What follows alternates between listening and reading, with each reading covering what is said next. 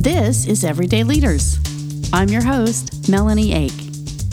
Everyday Leaders is an inspirational show to help you develop strategies to overcome everyday obstacles in your life.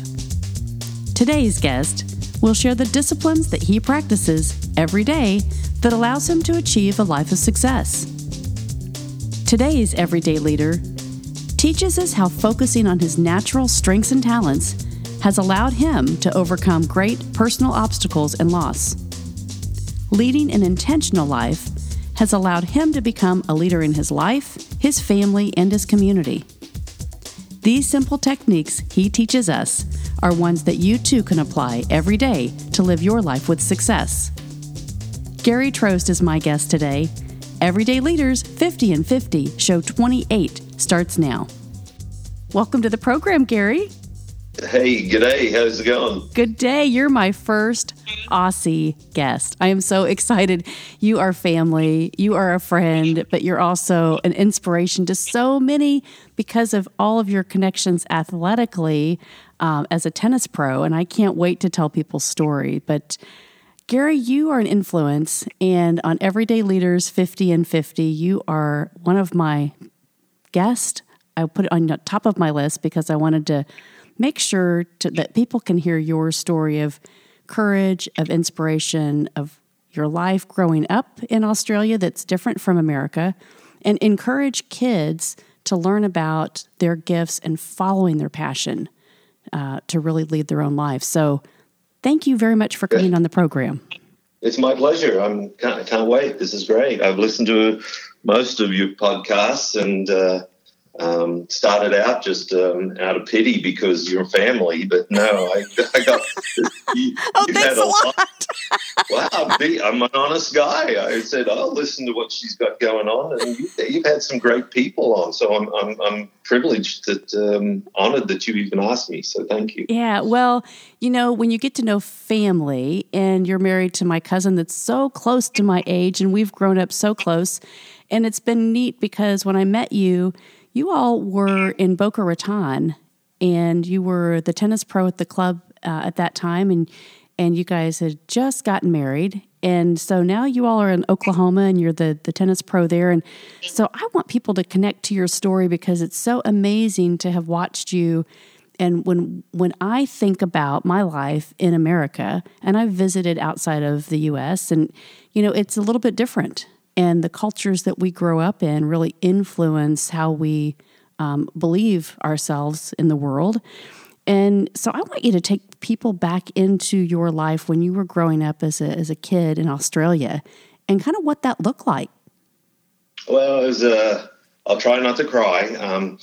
So if you hear a break, it's me drinking some water because when I cry, I get croaky in the voice. But we grew up, Dad pass away. Everything that I tell you today is probably going to somehow revert back to tennis somewhere because it's it doesn't matter whether it was socially or competitively or somewhere tennis is involved in my life, and it's I really hope that that message comes through. There's so many life lessons just in a game, just a simple game of tennis. But we grew up in a small town.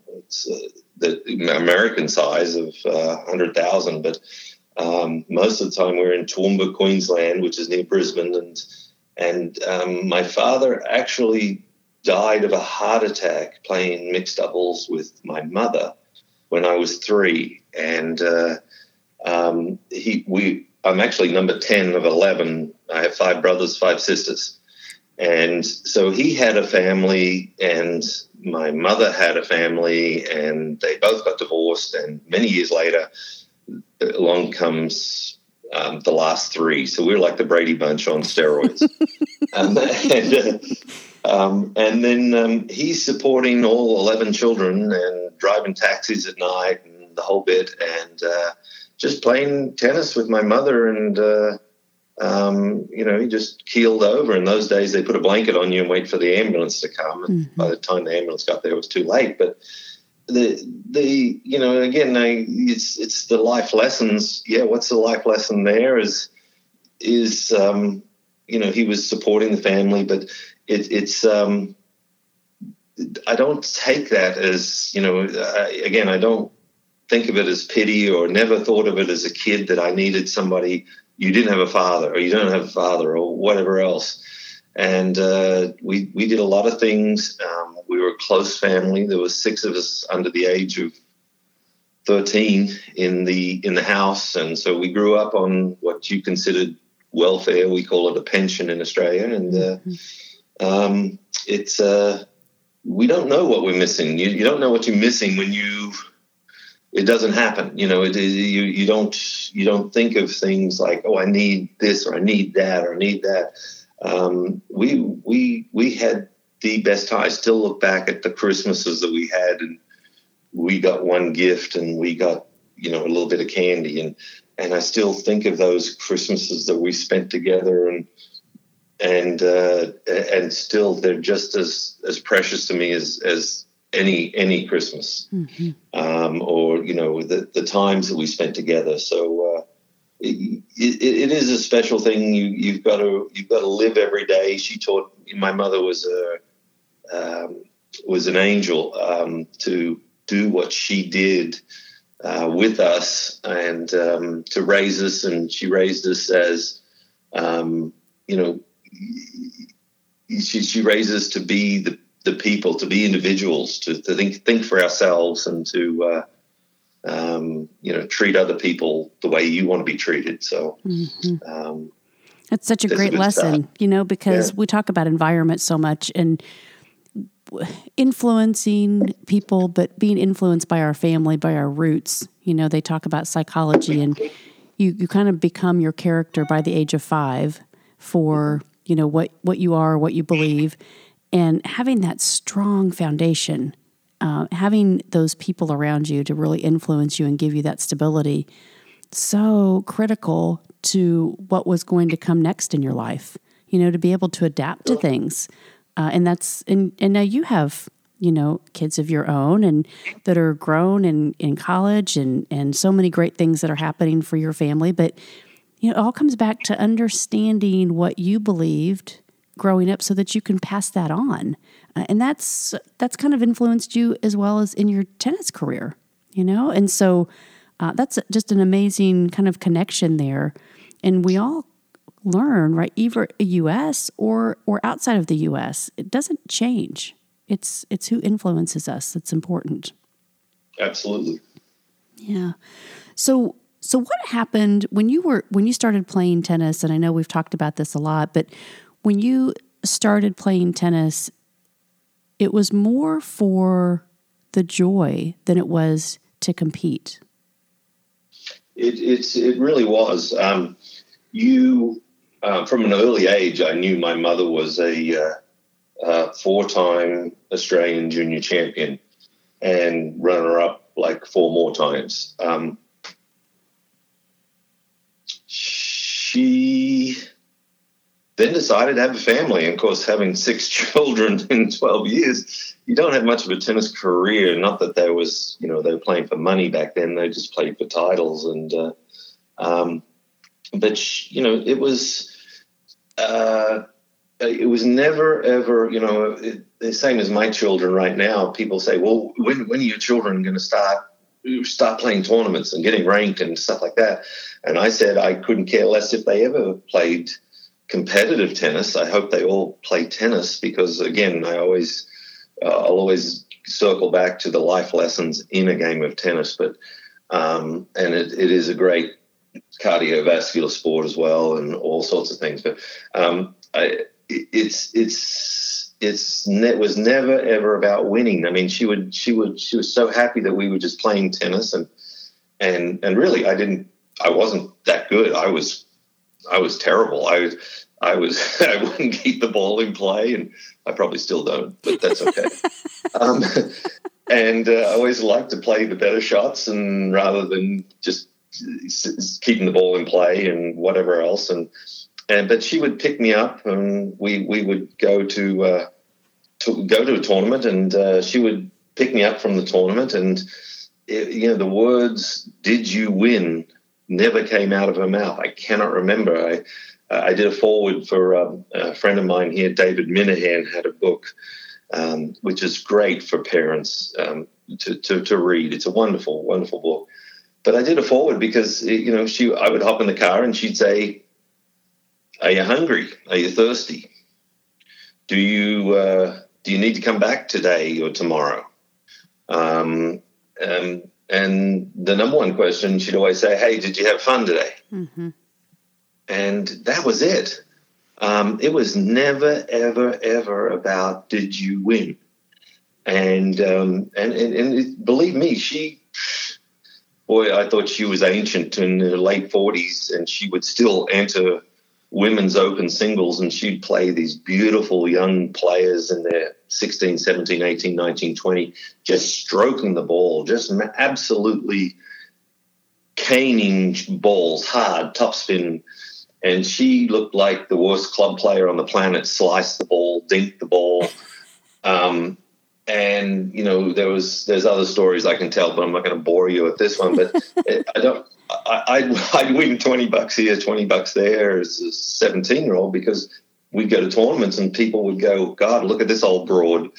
And she'd lose the first 4 games and then she'd win pretty much 6-4, 6-1 because I would play against her. She would drop shot, lob me, slice, kick the ball out of certain areas. Wow. And I remember, I don't know how many tournaments she won in her late 40s that were the women's open singles against some of the best ranked Australian juniors. And I just would shake my head. And she would be having the time of her life. She would be loving it. Just out there in the heat of battle. It looked like she was, paddling a canoe on a sunny day. Just having a great time. That's what they say. The pros make it look easy, Yeah. And so where do you think she learned her passion from? What do you think that comes from? I really don't know. I think the inner, everybody has a piece of fear, and everybody has a piece of grit, and everybody has inside of us where we all have this confidence. We all have this fear. We all have a little bit of everything. And, I got to practice with some of the best players in the world and several number one players because I had a big serve. God bless me with a big serve. And I got to rack some balls against these guys. And I walked off the court and said, "Oh, my God, they're freaks of nature." Because every ball they hit is off the middle of the strings. They mean for it to go there. And so when you know that you're good, but then you know that they're a level or two above where you are, that's why they win the big bucks. Mm-hmm. But it doesn't matter. There's whether you're Einstein or Beethoven or whatever the freaks of nature. I'm sorry that I call them freaks of nature, but they're freaks of nature. They have something, some God-given talent that just is there. And but we all have a piece of this somewhere inside of us, mm-hmm. And to do what we want to do and to be good at something. And I really truly believe that. But tennis was for her, and you can say that and do that, but I think that she was a better teacher. Oh, by the way, she was the worst tennis pro on the planet. She admits she was. She couldn't teach really anything, couldn't show you anything. But every week we went to Saturday morning tennis, and there'd be 80 children there waiting for her. Wow. She was like the Pied. But she just followed what she believed.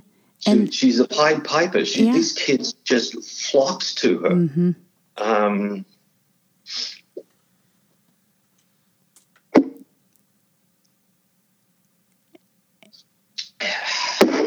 Anyway, competitively, she was great. She got on the court. She loved it. I actually grew up playing afternoon tennis. Saturday afternoons, everyone showed up at 1 o'clock, and you got mixed in with the A grade, B grade, C grade, D grade players.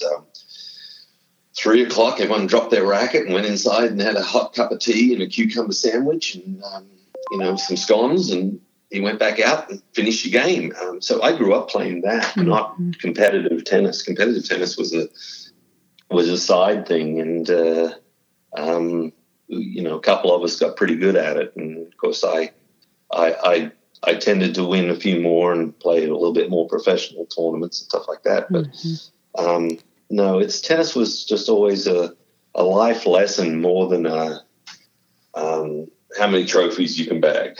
Well, and having, I learned a lot about leadership, especially in the last several years, just focusing on training people and helping people find what inspires them. But when you have an athletic gift, and maybe you didn't grow up knowing that this was a gift, you just did it because you loved it.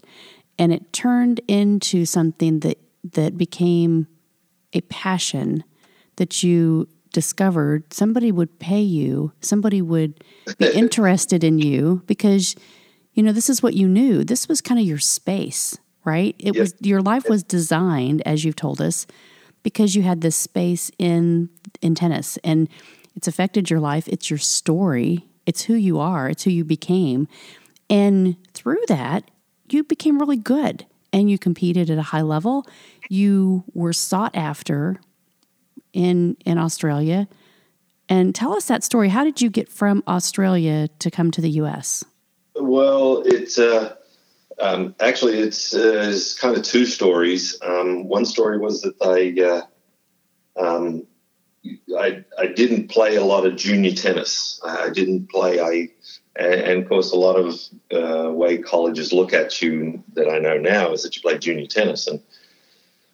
And my mother decided we went to a tournament when I was only about 14, 15, I guess.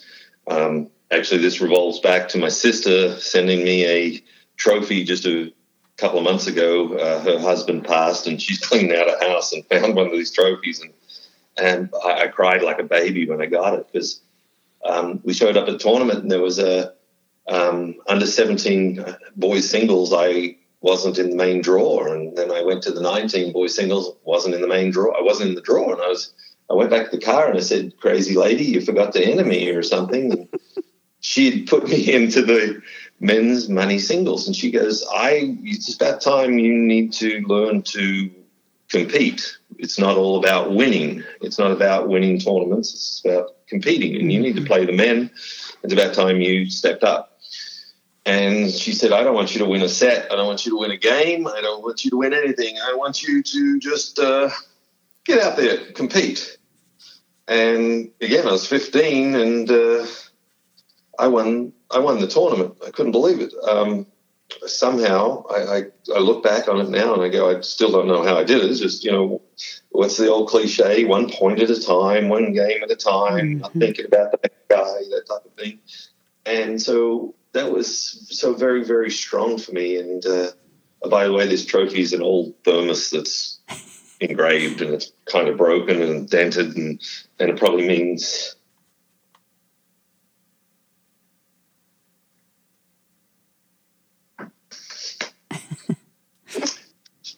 Sorry. That's okay. Probably means more to me than most. So anyway, that then revolved into tryouts for an Australian team. And, I told you my mother was a terrible tennis coach, good strategist, but watched me play and said, "Hey, you need to work on your backhand." That was about it. And so most people can't believe that I have played professionally and that I had represented Australia in junior tennis and, won college, my college conference every year. And I don't know how many tournaments I've won here in Oklahoma and, around the world. And I had my first lesson when I was 17. Wow. First real lesson. And that was the week before the Australian Championships. But the Australian Championships was a Wimbledon draw is 128 draw. This was a 256 draw. And I faced match points 3 times, and somehow fought through it and got all the way to the final of the event, and lost to a great player, Laurie Warder, who won several Grand Slam doubles, and he literally tore me to shreds in the final. That was on grass, and but I made the Australian junior team, and I revert back to that stupid tournament that we went to, where it was all just about competing. And by the way, you can talk about grit. I had the best time of my life that week. That was like 3 or 4 different surfaces. We lost balls using. I played players I'd never seen before, met new friends. Mm-hmm. It was 256 kids in one place, and they'd send you all over Sydney. So anyway, so I made the state team from there, and then the Australian team from there, and toured the United States, and just did all that. But it's an amazing thing that. It was never, ever about winning. So whatever it is inside me, I was blessed with a great serve, like I said, and I didn't know what I was doing out there. I just would go out there every time. God forbid if I had some coaching, I might have been pretty decent. But, the fear of that experience, walking into it, and it just sounds like with you, to teach people how to cope with a fear that might arise when you have something that's unknown, right? But you had prepared yourself, your mindset, how you had grown into kind of having these mentors in your life, your mom, your dad, everybody that had encouraged you or influenced you to have this, have this talent, have this gift.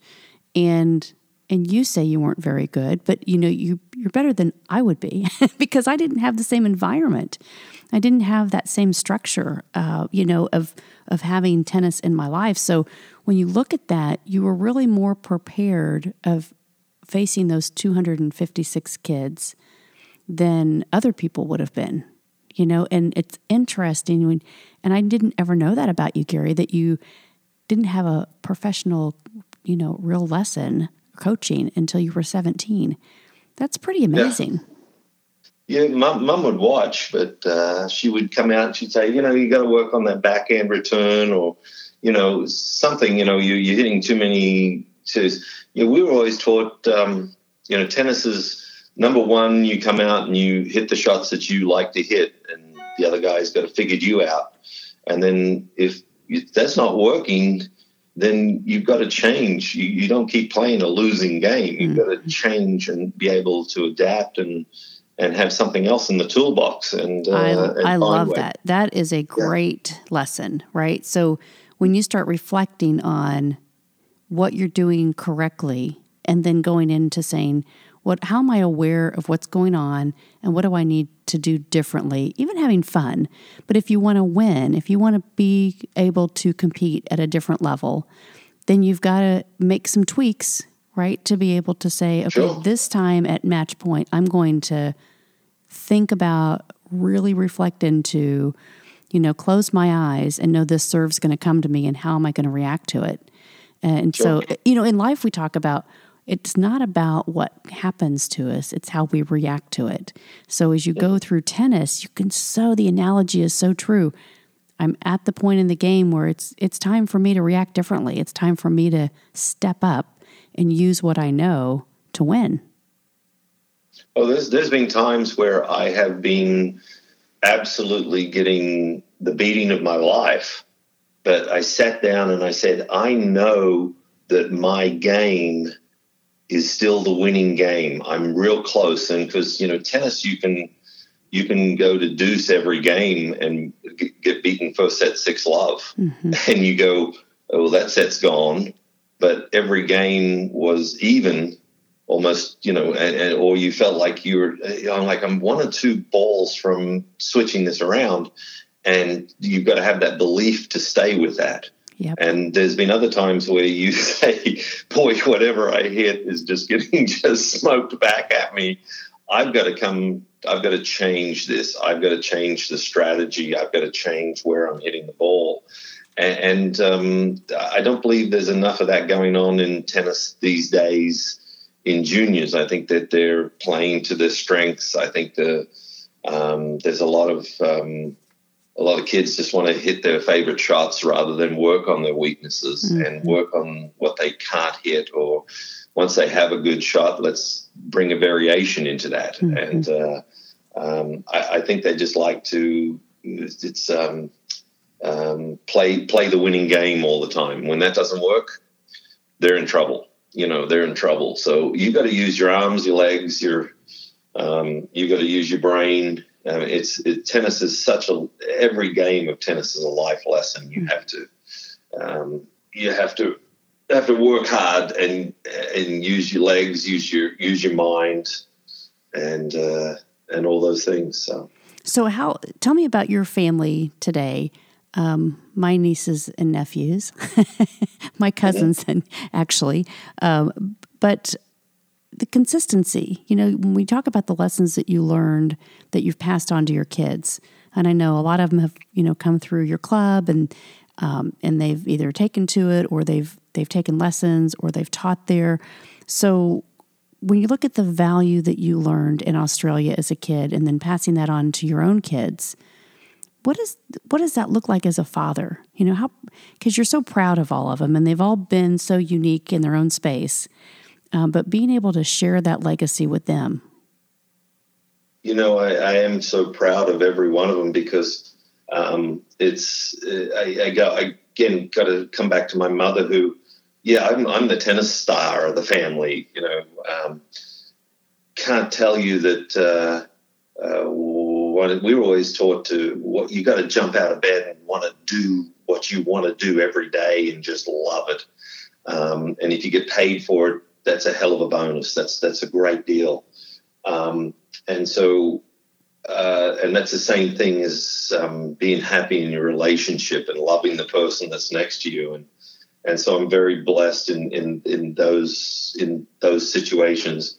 I have a brother that had played tennis with me his whole life. He's the reason I'm good. And he was maybe 16 and a half, and he said, I quit. And I said, you quit what? And we practiced every day. And he said, no, I quit playing tennis. I'm going to join a rock band. And I said, well, that's great. You don't play an instrument. And he picked up, he toured. He was a great musician. He loved it. He's on some videos and with other bands, and he just absolutely loved that whole lifestyle. And but anyway, he picked up a computer and he started looking at it. And I remember him calling me and saying, I got an Apple. And I said, what's an Apple? And, I was in college and he got a PC. And I said, I don't know what a PC is, anything like that.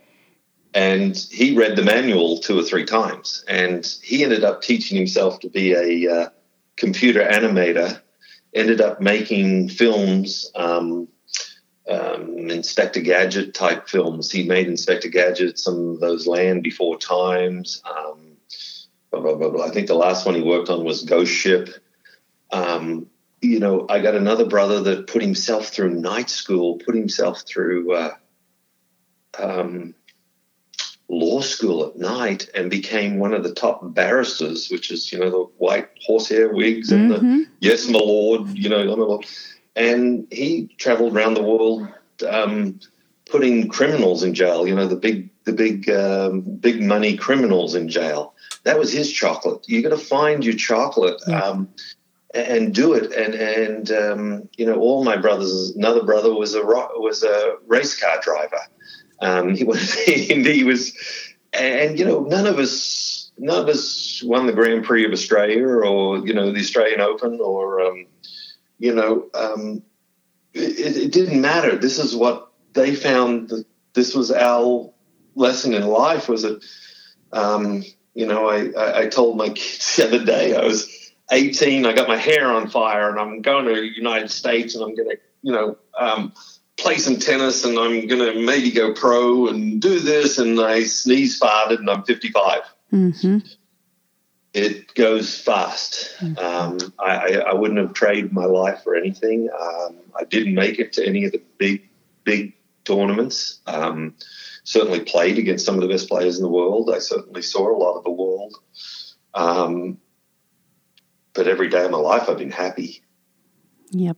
And so when you're teaching your kids this, it's so great to see all of them blossom. Mm-hmm. And as your family, I love, your mother influenced you. Go find your happiness, right? Be happy. Come out happy place every day. Happy place every day. And it's so critical to design your life around that. And if you can do those simple things and following what you love, and so you're still in an environment that you can, do the things and be an instructor and be a pro at the club and be able to help now leave this legacy, for other families. And as you said, you wrote this forward in this book for parents. It's now about helping your kids find their journey, find their path, find their passions to be able to now, live their lives with success. And you influence so many people because you have, kind of this exposure in the arena that you're so passionate about. And I know the United States Professional Tennis Association, I've seen you at different places around the country when you all are at these shows and conferences, and you're part of this leadership team, right? That's crafting and influencing. So tell me about that. We're very, very proud. I always kid and say, at the moment I'm the president of the United States Professional Tennis Association, and I got it by default because nobody else wanted it. And I kid, but over the years, I have a passion for tennis, and if you're going to have a passion for tennis and you want to help people, you want to learn every day, and just it really is stupid. We needed somebody to help certify tennis professionals. So I put my hand up and said, yeah, I'll help. And they needed somebody else to serve on a board that runs a conference for education for young pros. And yeah, I'll help. Well, I ended up as president of Missouri Valley, which is a 5-state area. And then next thing I'm head of certification for all of the testers in the United States. And next thing I'm on the national board, and now I'm the president. It's actually sad for me because I'm looking down the barrel of the end of my term of helping, so I may circle back and help them some other way, but also in a way I'm always in the belief that you go do something, you give it everything you got, you jump in with both feet, you make changes, you do stuff, and then you get the hell out because there's going to be somebody else smarter and better looking behind you. It's their turn. It's their turn to make changes or to modify or do whatever else. So in a way, I'm kind of the VIP. I'm the president, which I actually have a great team in the national board. Our staff of the USPTA, the leadership from the leadership that we have there, we actually have almost a brand new staff. We moved across the road from we built a new headquarters. We sold our headquarters in Houston, moved our headquarters across the road from the home of American tennis, and that's in Lake Nona, Orlando. And that's the United States Tennis Association, which runs the U.S. Open. They built 102 tennis courts and their national headquarters there. And we said we need to be right across the road and be loud and proud and independent and to really push for this home of American tennis. And we've done that, and that's all happened while I've been on the board. And now, I'm the president, just started a 2-year term as president. And like I said, I have the team that we have is unbelievable. So we're surging ahead, the United States Professional Tennis Association. I'm very, very proud of the work that I've done for the last, 20 years, even in the groundwork, before I ever became a board member and whatnot. So, well, your life has led you to this point. That's the exciting thing is, if you would have thought about being in Australia as a kid, having the opportunity to come to America on a scholarship, right? And saying, people believe that I have something to offer and I'll just kind of go with this. But you have stayed true to this through now. And it really created your legacy, Gary. Well, I was actually told one of my members, one of my members are very wealthy people. And I told one of my members the other day that she said, well, you miss your family and you've been over here for a long time. And I said, I was actually homeless in my senior year of high school. And I was playing a tournament, living in the back of my car. It was an old station wagon. And if I won, I got to sleep in a pub, hotel type thing in a real bed. But if I didn't, I was sleeping in the back of the car. But I was playing in a tournament, and this guy said, "What are you doing next year?" And I said, "Hell, I don't know." And he said, "Well, I have a friend who knows a guy in Oklahoma." And I go, "For what?" He goes, "For college tennis." And I said, "So what does that mean?" He said, "Well, they actually pay for your scholarship. They pay for your schooling and give you room and board and everything else, food, and you play for the university." And I was like, "Where's the catch? There's got to be a catch there somewhere." And he said, No. All you got to do is get there. And so I sold my car for the plane ticket. Oh, he came through, a guy who knows a guy who knew a guy. So I sold my car for a plane ticket, and I arrived in the United States with $150 and didn't know a soul. And the Oklahoma people have embraced me. I've left 4 or 5 times. I've come back each time. The Okies have embraced me, and it's amazing. It's an amazing concept that they do this, and of course my kids know this story, and I go, it's something that was an opportunity, and people say, "Oh my God, you were homeless and you're living in a car." I had a great time. I was driving around playing tournaments. If I did good, I filled up the car and ate a decent meal. If I did bad, then I walked everywhere and I ate at McDonald's. Or actually, I tell a story one time where it rained for 3 days, and I ended up at a soup kitchen, a Salvation Army soup kitchen for 3 days because I didn't have any money.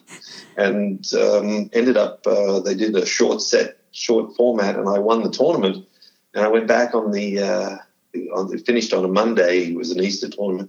And I went back on the Tuesday, and I was in the front page of the paper winning the tournament. And all my friends at this, it was a homeless type soup kitchen, they're all like, "Hey, buddy, you're on the front page." They didn't even know I was a tennis player. Because I was in a pair of jeans, it was raining. And, I gave them, I think I won like $600. I gave them a couple $100 and said, "See you later," filled up my car, and I was off. Isn't that amazing? It's again, that is a great lesson for people. What's going on for people, you don't ever know their story. So looking at people in the environment that you're in, you really need to just understand that we're all from a different place, and we have to really appreciate what's going on and be curious about others and really give back. I mean, that is such a great story about life lessons. You were doing, again, something you loved and followed and passionate about, but you were just determined to make it. Whatever it took, you were ready. You just said, "This is what I'm dealing with, and here I go. And I'm going to follow what I love, and it'll all turn out okay." Let me tell you, if anyone ever thinks about how life has mistreated them, how considering hurting themselves or I don't know. Go for an afternoon. You don't have to take anything. If you can, that's great. But go help at a homeless shelter, or go help some of these people, or just go and sit and talk to them. They just like you and I having a conversation right now.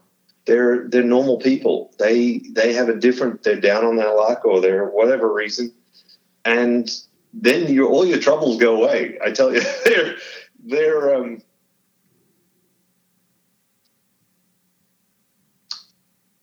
you got to be there. Yep. You got to you be happy with everything you have in life. My kids, great. They're awesome. When are they going to be great tennis players? Couldn't care less. I want them to play tennis because there's so many life lessons. I want them to have a sport of a lifetime. Couldn't care less if one ever won a tournament. A couple of them won some junior stuff, did some good. Okay. They were good in other things. One's an Eagle Scout. And they're actually running Eagle Scout. They're running Scout camps in California at the moment. But one was a soccer star. Mackenzie played some tennis. My daughter played some tennis. And then Hannah they're all gifted. One time we went to one of the highlights again of my life is Father's Day. We went and played a tournament in Tulsa, and it was a father, son, mother, daughter type thing. So each one had one daughter play with me, and the other daughter play with my wife, Carrie, and we played every event I think on the charts. And oh God, playing against Gary Tross, of course they're going to hit every ball at my kid, and I'd walk out in the court and say, "Hey, I'm not going to hit at your kid. Let's just have fun with the kids. Mm-hmm. Let's make this an experience." And I think we might have won one trophy or weekend or something, but we didn't care. We had a great time. So. Well, and that's so important. It comes right back down to what you talked about in the beginning. It's about family. It's about influencing the people in your life that that are on your journey to be able to really, help them. That helps you, because it's always what we feel about ourselves is how we engage with others. And so if we can remain happy, true to ourselves, true to our purpose, our life is a little bit easier because we don't have all of these expectations. It's to make ourselves just enjoy why we're here on this earth, and to use our gifts and our strengths. And there are so many people that are struggling through that because there may be expectations of others, that are looking at them, or they feel the stress of family or situations that have happened. And so you're a great teacher for us, Gary, to come on this program to help us really understand your journey, to give us these lessons of it's not just about tennis, it's about life and strategy and really accepting where you are and really being true to what you believe in.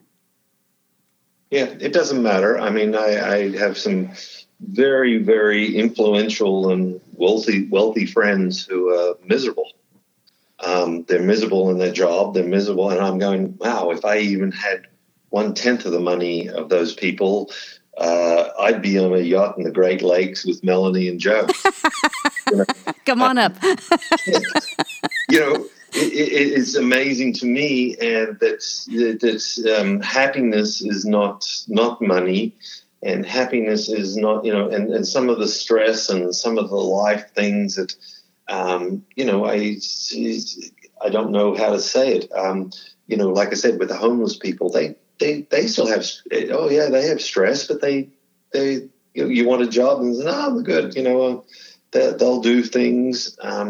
So I've lived with the homeless, and I work around billionaires and know them, and anybody can be unhappy, and there can be any number of factors that make you unhappy. Mm-hmm. And you've got to make those things go away out of your life. And and help others. Sure, we want to help others.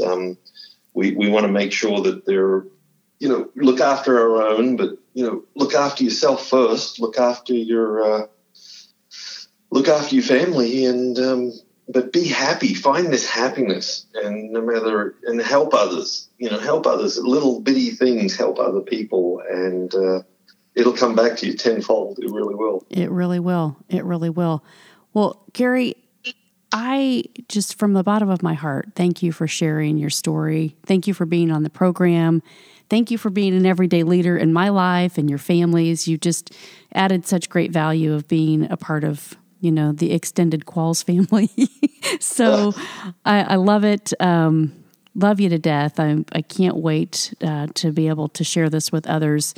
And congratulations on all of your success. I'm going to post all of the USPTA under your promotion here. And I really just want to celebrate you. So congratulations on your success, and thank you for being on the program. I will come on again another time. I've got some really good other stories. If you ever get short, let me know, and hopefully I didn't bore anybody today. Oh, absolutely not. Have a great summer, Gary, and we will see you soon. Hopefully, the Leadership Conference is coming March 2nd of 2019. If you've got some time in your calendar, I'd love for you to be a part of that as well. So let us know about that. Good. Yes, we actually just had our very first Leadership Academy at the United States Professional Tennis Association 2 weekends ago. So it was that's an exciting part that some couple of very good friends put that together. So we're very excited about this new leadership and mentoring that we're doing in the USPTA as well. So, but you're doing a great job, except for your husband. He's a little average in the sound department. That's hilarious. No, well, we got to keep influencing people. We got to use what we have. We got to keep pushing along. And I can't wait for you to come back on the show and keep updating us on what's happening in your arena. All right? All right. Hopefully we see you at the U.S. Open, maybe. That would be great. All right. Thanks, Gary. Bye-bye. Bye-bye. Everyday Leaders 50 and 50 Leadership Summit is coming to Indianapolis, Saturday, March 2nd, 2019. Join me along with the 50 and 50 guests from Everyday Leaders 50 and 50 podcast. This exclusive event will take place at the beautiful Newfields Indianapolis Museum of Art on Saturday, March 2nd, 2019. You won't want to miss this one-of-a-kind leadership workshop where you will personally engage with these 50 leaders and learn how to apply their strategies to live your life with success. Don't miss this opportunity. You can be a part of this exclusive inaugural Leadership Summit here in Indianapolis, March 2nd, 2019. Remember, there's limited space available, so reserve your spot now. If you know of anyone that would be interested in sponsoring this exclusive event, please have them contact me directly at makeconnectionsforlife.com. Thank you for following the podcast of Everyday Leaders 50 and 50.